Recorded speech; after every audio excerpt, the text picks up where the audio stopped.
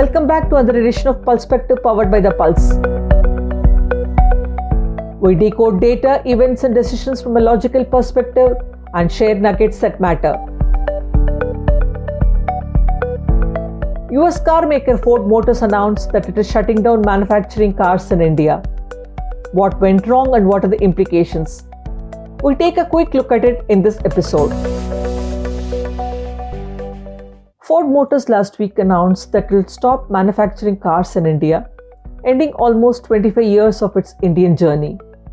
Ford was one of the early entrants when India opened up the market for foreign car manufacturers. It launched the Escort model with its then partner Mahindra's from their Nashik plant.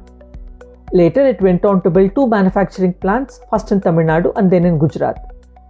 In its over 2 decades journey, Ford struggled to capture market share. It had a few good moments with models like Icon, Fiesta, Endeavour and EcoSports.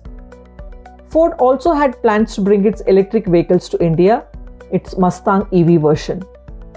However, to cut losses and unable to justify with very little capacity utilization, it had perhaps no other option but to shut down manufacturing.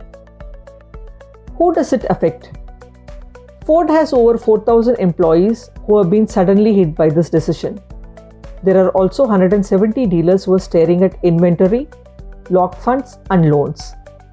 The Federation of Automobile Dealers Association says it will impact 40,000 dealership employees.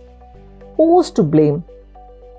The larger market and even consumers would know where Ford was lagging behind. How a new entrant like Kia, a unit of Hyundai, could quickly climb to number 3 position in the market share ranking, whereas Ford never emerged as a challenger. Lack of appropriate products, inability to judge the Indian market in terms of the models and pricing. Ford had issues that were its own. It was not specifically an industrial ecosystem or a policy issue. It had accumulated $2 billion losses here. Some commentators have been quick to ask questions like, why is India becoming a graveyard for world's auto majors? Which sort of makes it look like there is an issue in India which made Ford quit. Fact is that even in its home territory, Ford has had troubles in the past, and the other Detroit major, General Motors, had in fact once filed for bankruptcy and had to be bailed out.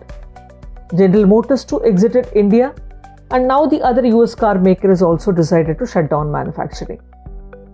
If we look at what is happening, India attracted foreign direct investment inflows of $22.5 billion during the April-June quarter, and auto industry accounted for 27% of the total FDI equity inflow. New age car makers like Tesla are looking at the Indian market. Technology and market disruptions could always throw new players in place of old. The mobility space many have predicted is going to change with the new age cars, though the COVID put an end to the ride-hailing services, which was the first disruptor in the personal vehicle space. The difficulties the sector was going through was compounded by the pandemic. The government had also announced a PLI scheme for auto and auto component sector. FAME India scheme too was proposed for faster adoption of electric mobility and growth of electric and hybrid technology. Recently, a vehicle scrappage policy was also announced, which should give auto manufacturers hope to sell new cars. It's a voluntary vehicle fleet modernization scheme, but passenger vehicles older than 15 years and commercial vehicles older than 20 years would be scrapped if they fail the fitness test. In terms of policy, therefore, things are in place.